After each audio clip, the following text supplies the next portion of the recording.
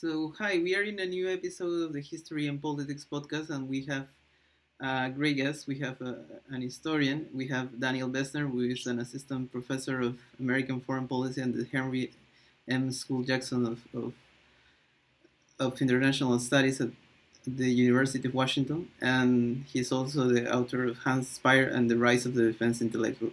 So we are here to talk about a topic that I have called history and its discontents.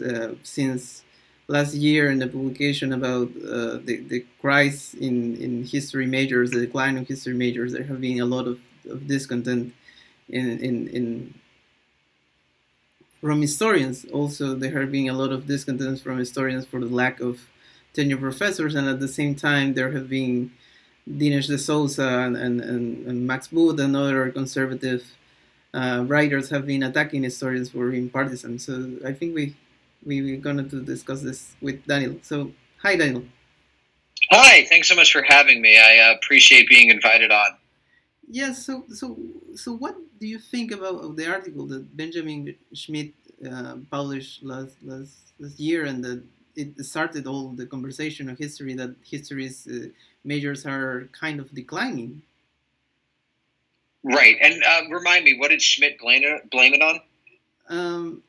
I think, if I'm not wrong, the issue was that a lot of people, particularly in the financial crisis, start to see that going to college was something that they should be more quote Right, unquote professionalized yes, yeah, about that type of situation.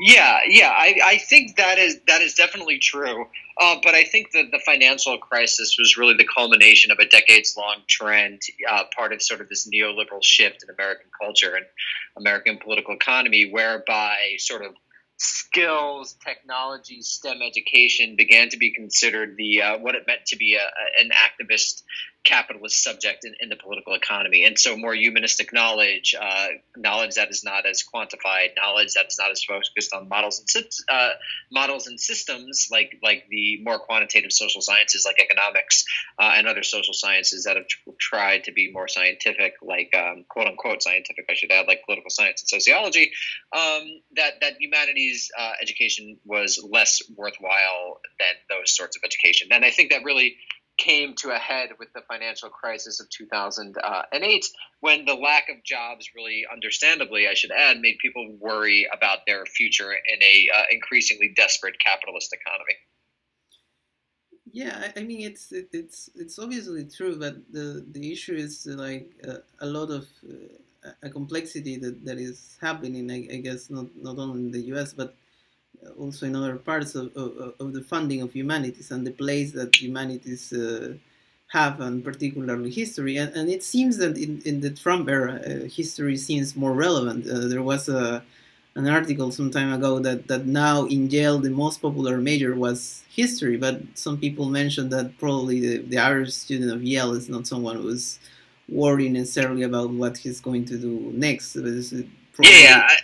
The average student of Yale has. I mean, you could be a history major and still get your job at Goldman Sachs or McKinsey. I don't think they're particularly worried about that. I think that says literally nothing about the state of history in a nationwide context. I think that's true.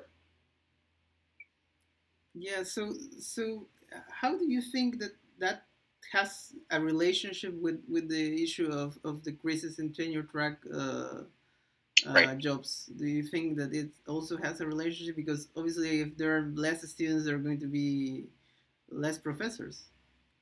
Well, I think that we have to disaggregate a couple of different sort of facts, which is the relative decline of history majors doesn't necessarily mean also the same relative decline in history classes. So it's, from what I can tell from my admittedly sort of cursory anecdotal research, it does seem that there are plenty of history classes being offered, and certainly there are many history classes being taught by people who are just not on the tenure track, who have these adjunct positions that are, as I said in this article I recently wrote for the Chronicle of Higher Education, under pretty bad conditions for most people, most history PhD PhDs in this country, either being poorly paid, either requiring them to move between various different college campuses in the course of a day or two, oftentimes separated from family, most of the time without benefit. So I think that we have to be careful not to say that the decline of history majors necessarily means a decline in tenure track jobs, because there are still a lot of history classes being taught. They're just being taught by non-tenure track professors. Now, that is not to say that we shouldn't be worried about the decline in history majors, particularly from a civic position. I think that history is very important, not only for its ability to get you a job, which I also think we should, is actually not true necessarily, that, majoring in communications or majoring in economics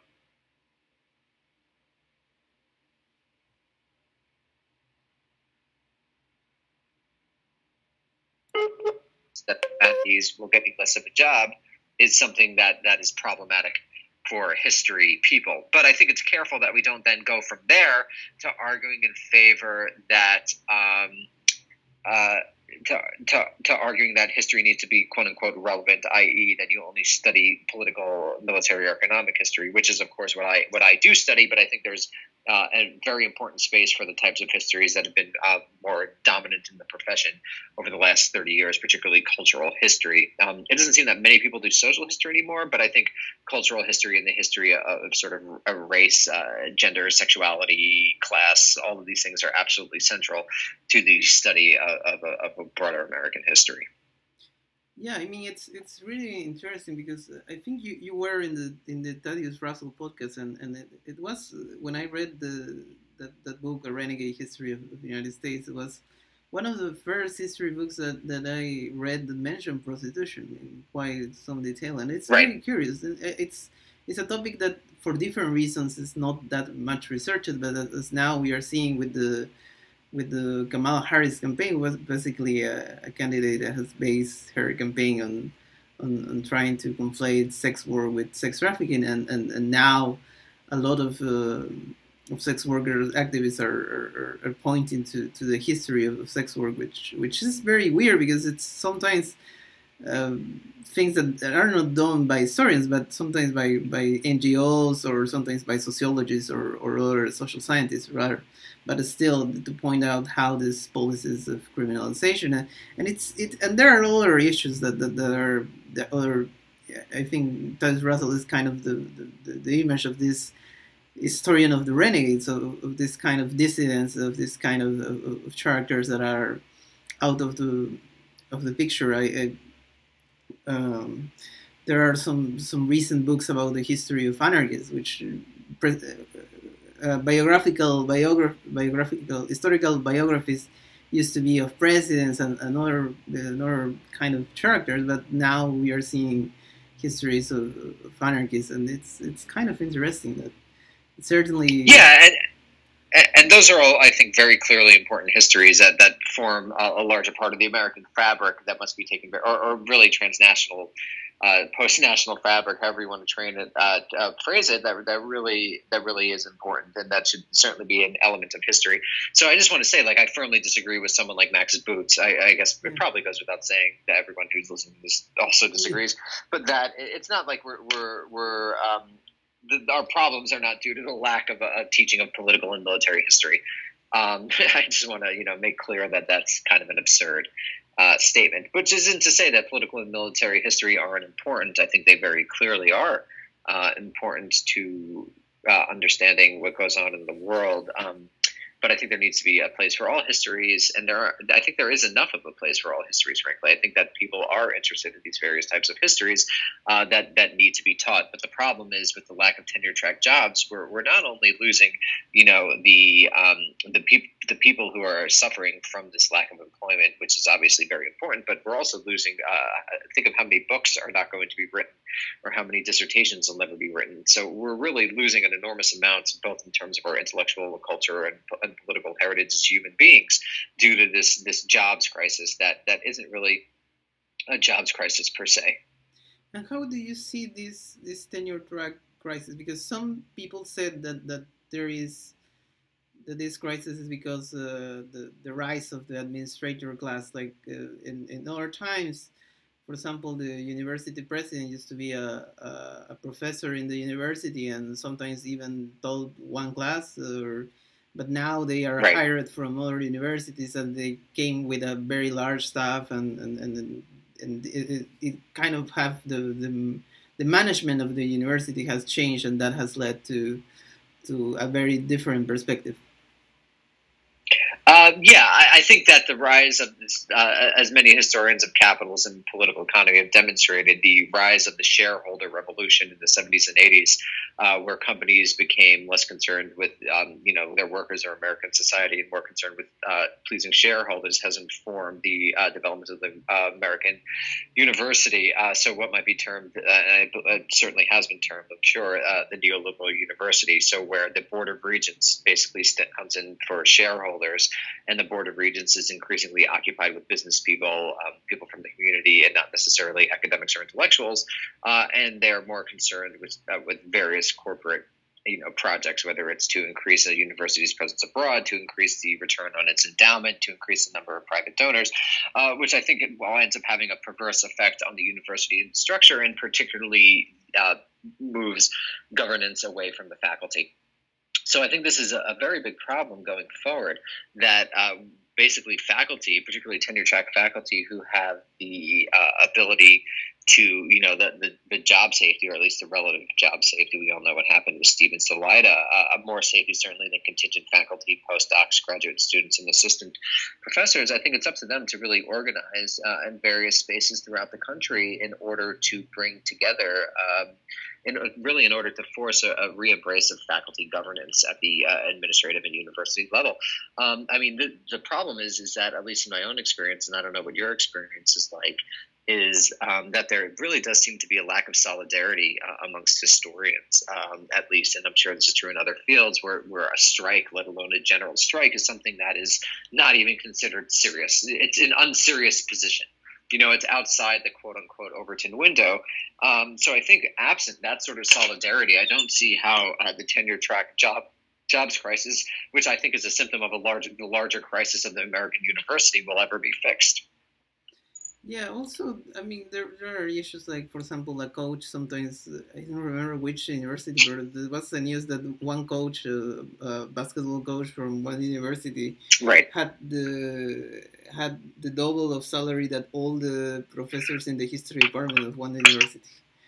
So it right. didn't make much sense. So how to put this in perspective? And this also has to do with the issue of international students. So, basically, outside the U.S. and probably Canada, most people don't know about what in the U.S. is football. What in other countries is football and soccer, but what in the U.S. is American football, or or other sports that don't necessarily interest international students. So. And a lot of these issues are also that had some relationship with the issue that also, since Marco Rubio started also attacking and the Republican attacks on higher education, have make the statements for trying to quote unquote search of in some ways more practical occupations, but it's still a very rhetoric point, because it's not America doesn't have the system that has Germany or that has Switzerland of this kind of more technical education. The state of technical education is very weak, so. Yeah, that's sort of other. I think that there's nothing wrong with American universities, and I promoted American universities attracting foreign students. I'd like to imagine that, how would I phrase it, that the university is a cosmopolitan space in which people from all different cultures and nations can come to be educated. I have no problem with that whatsoever from that perspective, and it's a good thing. Ideally, we should have these sorts of cross-cultural interactions in university spaces. But I think it's important to highlight that this is really a political problem in some sense with what you were getting at when the football coach gets paid $2 million and an adjunct in history gets paid $4,000 a class for a total of $16,000 or $20,000 a year, however many they teach. So I think that is really, in some sense, a political problem where the people, for example, in my own state of Washington, need to determine that they should fund the university at higher levels and that they should demand that their students, that their children, their sons and daughters are taught by, and people of other genders, that goes without saying, are taught by tenure track faculty who have job employment and who have stability. So in some sense, it's a problem that won't be solved. And this is a point Nils Gilman has made, a very, very smart a historian, history PhD, made on Twitter, is that in some sense, I think it's right to say that the crisis of the tenure track professor will not be solved, at least totally internally to the university, but is rather a political problem that has to be fought in both sort of in terms of grassroots organizing on the streets, but also in the halls of various state and federal state legislatures and the federal legislature itself. So I think it's also important to appreciate the sort of not the difficult, but rather the complex world in which the tenure track job market is both affected by developments internal to the university, but also external. Yeah, but you, in your last article, you mentioned libertarians, and there are even some libertarians that are have very curious statements on the issue of the tenure track position, because one will think that they want to save money, but on the other hand, for example, Graham Reynolds, which has been reading about this issue, for example, he complains that, for example, there is tenure track faculty where there's not tenure track administrators. So no, not tenure track. Sorry, there are tenure track faculty, but what? I didn't. No, you cut out for a second. There is adjuncts. There are adjuncts academics, but there are not. There are part-time professors, but there are not part-time administrators. Like the. So yeah. This rise of the administrator class and these issues, and someone was making the point that, for example, in Oxford or Cambridge, the amount of administrators that were, it was very little, and despite that, Oxford and Cambridge still lead in rankings in a lot of areas, and yeah. So what do you think that this has led to this? Is there going to be a fight between administrators and how to professors? Yeah.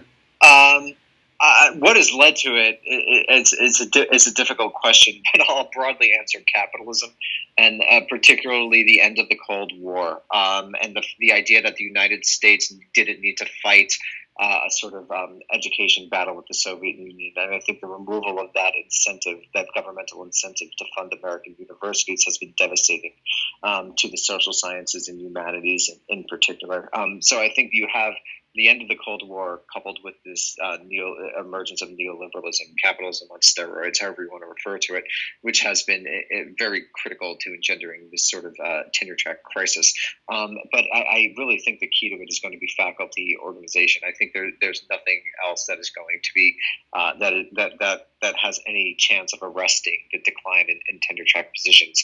Also, but linked to that, sort of also embedded a more internal development would be, as I think you alluded to with the rise of administrators, which is the corporatization of the university, where you essentially have the worst of feudal elements, sort of the mentor-mentee relationship, embodied in its worst aspects by the recent Avital Ronell case. You see that sort of reification of this medieval type of mentor-mentee relationship, coupled with this corporatization and this focus on quantification and metrics as a means to measure output, which is taken to most absurd lengths in the United Kingdom with the REF and the TEF, but is also evident in the United States with things like teaching evaluations, which study after study show harm people of color and women of color, especially when they are evaluated.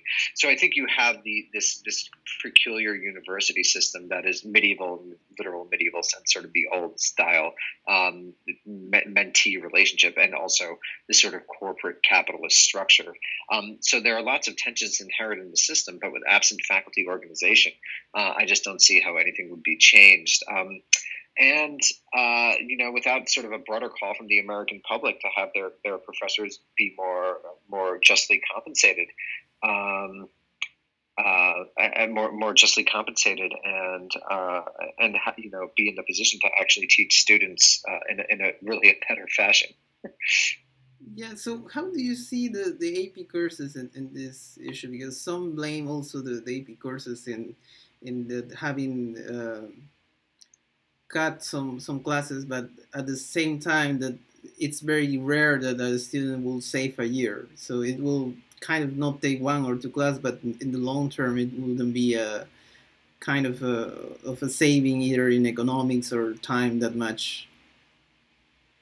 What's the question? So of AP courses, advanced placement courses in high school, relationship with I don't think we should accept AP courses at the college level. One, because it's a private company, and faculty shouldn't allow private companies to determine our pedagogy. But two, I think there's just a fundamental difference between a college level course and a high school level course, just given the structures. Which is not to deride high school teachers. I think they do an enormous amount of good work and very important work. But the structure of a college is just fundamentally different than the structure of a high school. And again, I think I really want to underline that outsourcing these sorts of basic level history courses to the advanced placement group, whatever corporation runs that, is, I think, getting into some of the worst aspects of modern capitalism, and also taking power away from historians themselves, who, as professional researchers and professional teachers, I think are more able to determine what is important for, on the department level, what is important for incoming students to learn. I remember Thaddeus Russell also point out, I don't remember which episode of his podcast, but that also some universities now in the alumni section that they post the positions where their PhD, former PhD students are now working, and sometimes some of these universities are even putting the names of their alumni if they are teaching in high school, which is kind of surprising. But this is kind of more common that in some places, particularly where there are not many community colleges and things like that. So the only thing that someone with a PhD, in particular in history, could do many times is teach at high school or something like that. Yeah, no, I think that's right, and I think that's a problem that needs to be addressed. I mean, as I think what you're suggesting is that there are these larger structural issues that require a type of holistic perspective that we just really haven't had in recent years. And what I'm hoping is that sort of the total collapse of the tenure track job market will inspire people to think about some of these issues in coherent ways and come up with clever solutions to it. Yes, I mean it's very interesting.